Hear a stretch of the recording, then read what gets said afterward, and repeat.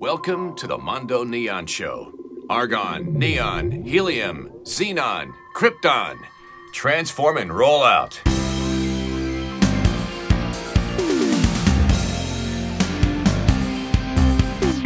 What's up, Mondo listeners?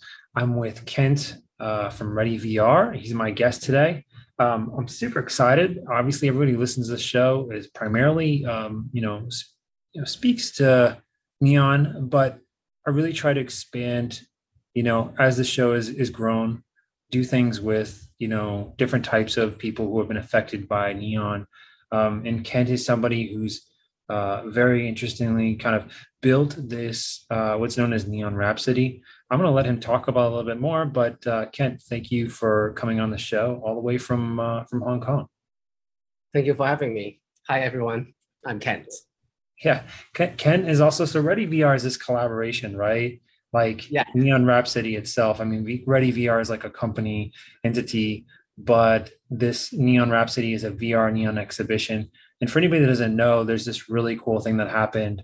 But I'm going to have you kind of talk about, what's it like to kind of operate a neon company, maybe like talk us through what the interaction was with neon and, kind of what that creation looks like, kind of as the experience came together.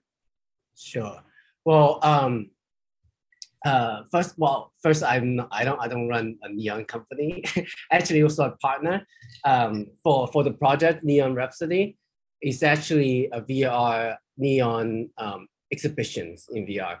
I partner, I'm from Ready VR, and Ready VR is a company who creates brand VR experiences, and then I partner with my friend from Kowloon Neon. He's a neon artist from Hong Kong, and we start working with each other and create these neon exhibitions together. Just want to promote both the identity of Hong Kong as a neon city and also just create some sort of new VR experience for the general public, because a lot of people has not really tried using VR to do exhibitions. A lot of people, they want just play games and watch videos, but we want to try something different and unique and also looks good in during the experience. So we decided to do these neon VR exhibitions. It was like a 2-day experience too. I mean, what's really cool.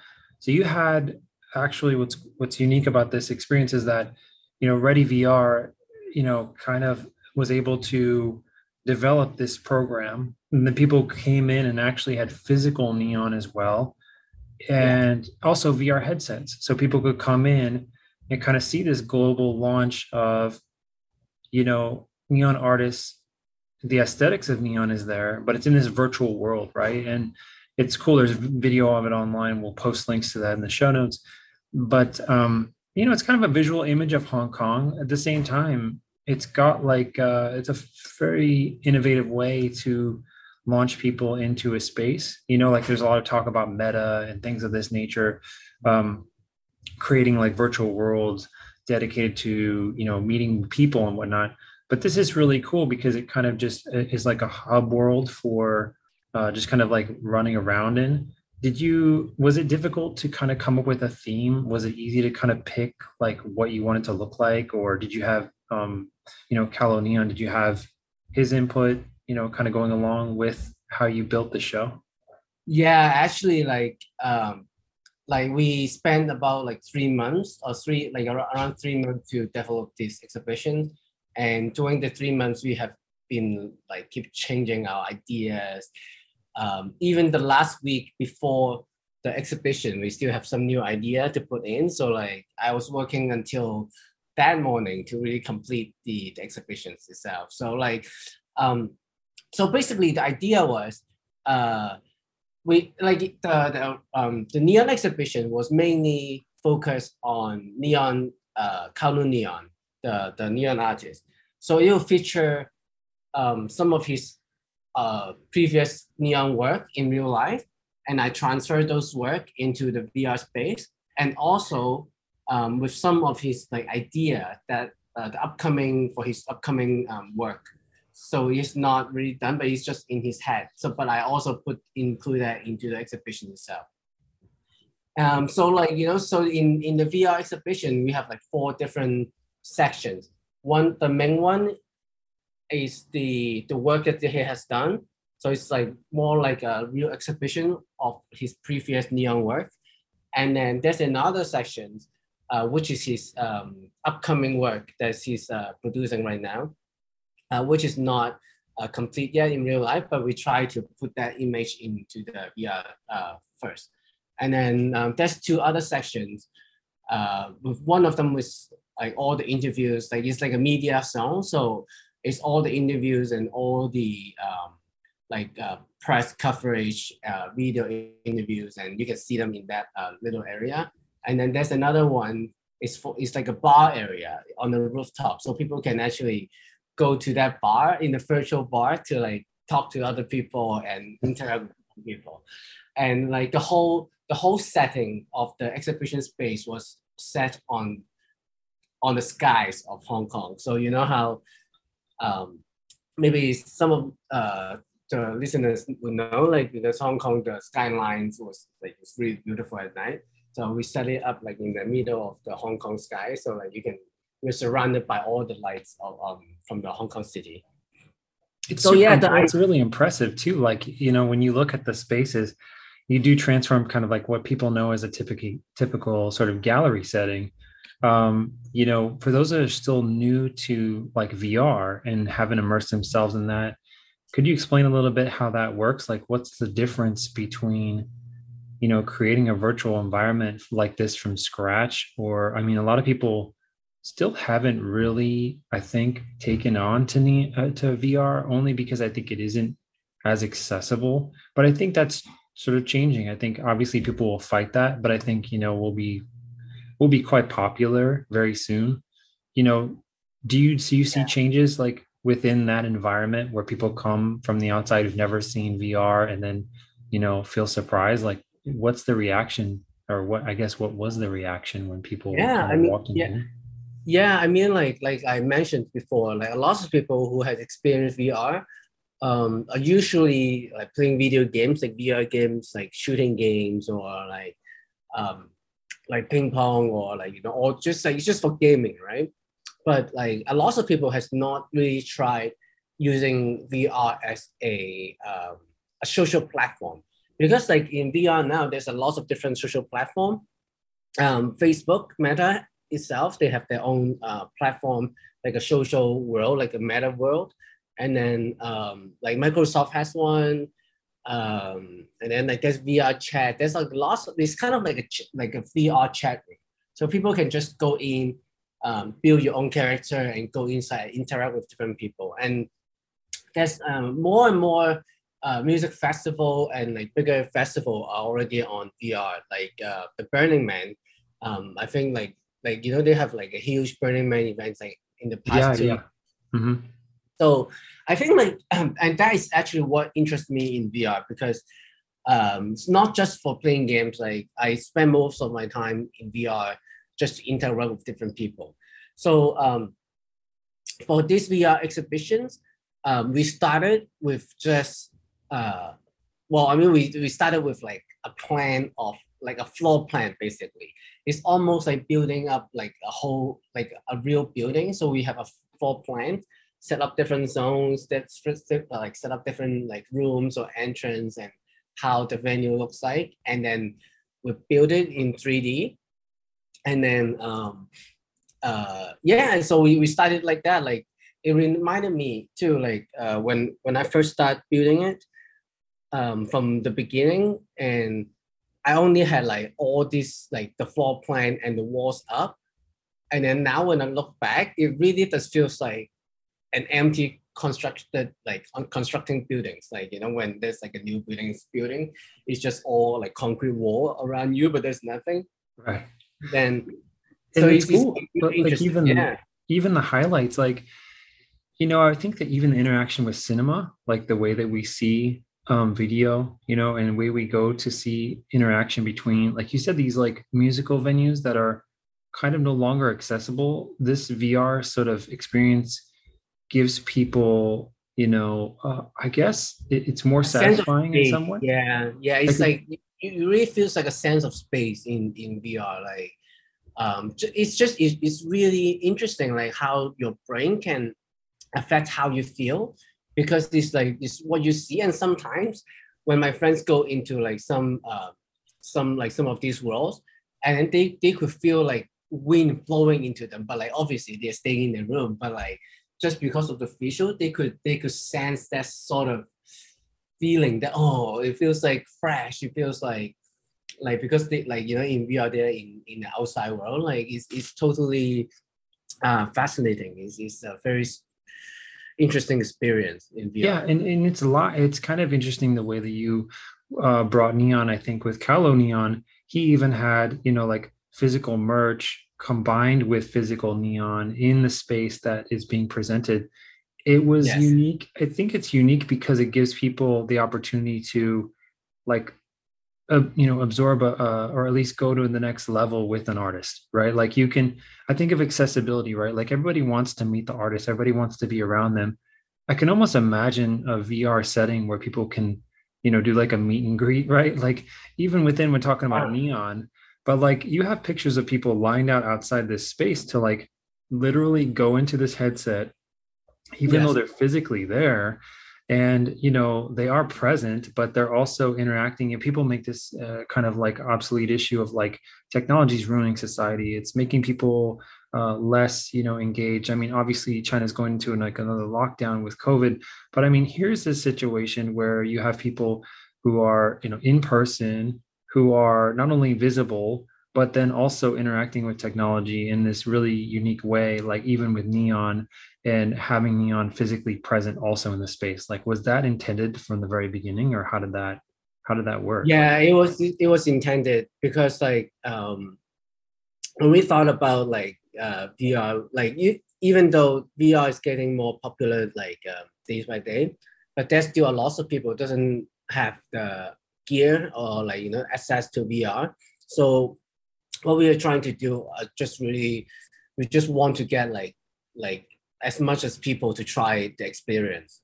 That's why we organize this like 2 days event experience.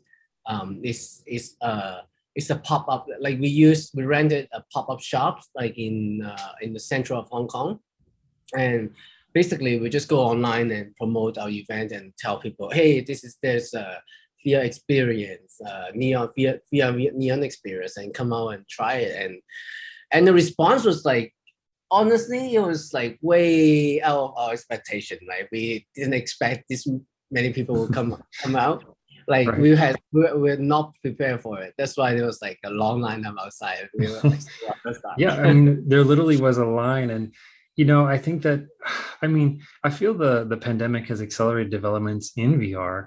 You live in this sort of fictional world, and the exciting part for neon artists is that it gives them the opportunity to do something new. We always kind of wanted to.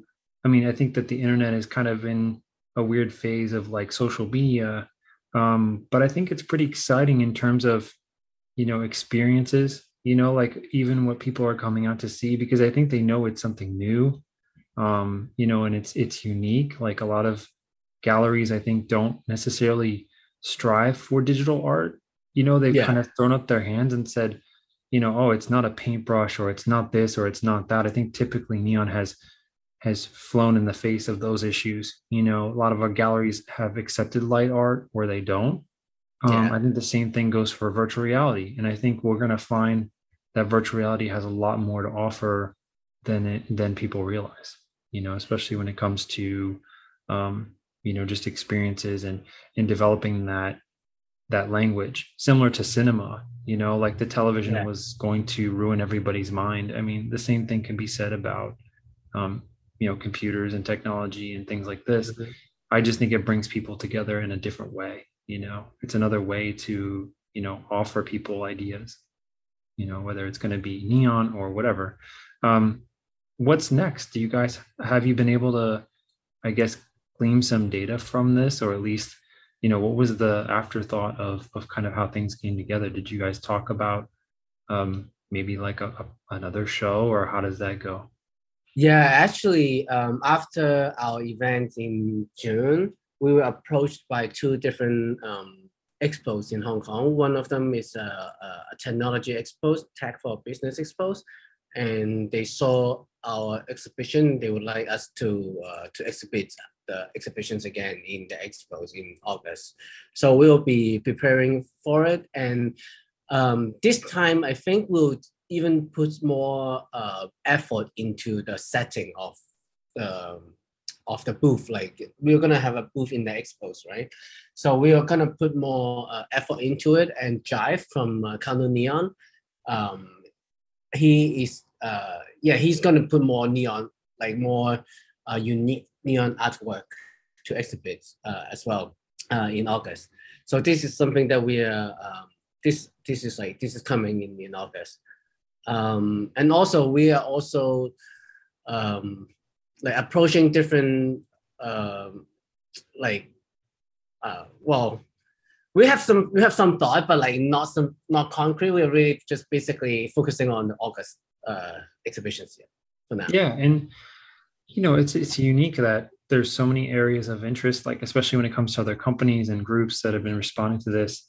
Any advice for that you feel like giving to the next generation that's maybe listening, that's interested in VR? Like, what would you do, or would you give somebody who wants to access the show or has ideas on experiencing VR? Any recommendations from somebody who obviously develops for the you know the medium? I think like, you know, if you're talking about the next generation, I always feels like, you know, the younger generation knows better than we do for technology. They're like supernatural, like into VR. And I guess like they just Well, I guess anybody, I guess let me rephrase that. yeah. Anybody that wants to get into VR, like what's your recommendation? Like if they don't have all the tech, is there an easy way to experience what's going on in your guys' world, or like at least being able to sort of dabble in that? Is there like something that you'd recommend? I think they should really just get into it.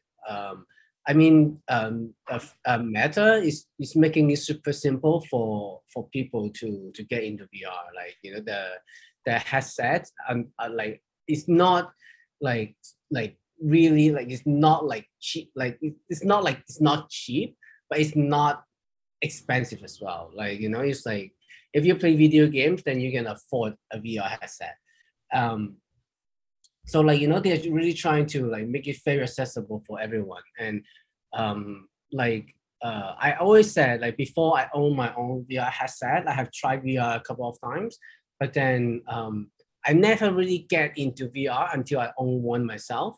So like I would really spend more time on it, and it's like my own device, and I can explore the different apps, different experience, different like games, social apps, or even fitness, like, you know, so you can really freely to explore more on your own, and then you really get what VR can bring, like in an experience way.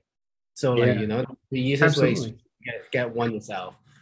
And I think that's really the most kind of thoughtful way to put it, is that, you know, everybody brings something new to the table when it comes to VR. They may want that type of experience or they may not, but you can still sort of, um, you know, be as, you know, kind of entryway into something that's unique. You know, it could be just the social aspect of it that interests you, but either way, you can get into it fairly cost effectively, I think, nowadays, especially with Yeah, Oculus and things like this.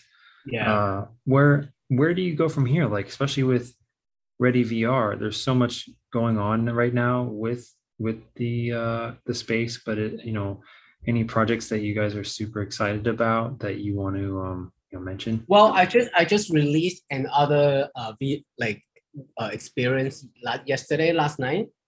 And, and I have to mention our exhibition and like what I'm building on the Microsoft platform, social platform called ArtSpace VR, and which is also the platform Burning Man used for their festival. So That's it's cool. like so it's like a social platform. People have their own avatar, and you can meet people. So like I built my own. I built the VR exhibitions on that, And yesterday I released another experience.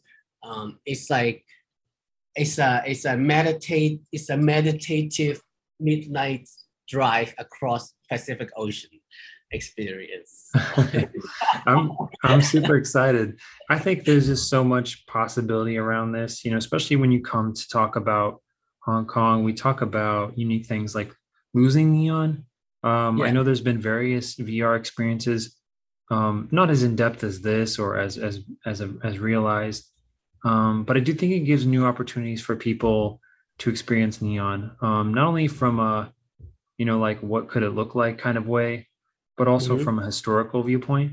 I think we'll probably look back on this conversation and probably laugh about how far things have come, only because, things have been moving so quickly. I don't think people really know where it's at right now, but I think your group has really done an incredible job with, not only, materializing things like Neon in a virtual world, but just giving people access. I think a lot of people are sort of weary of what VR brings, but I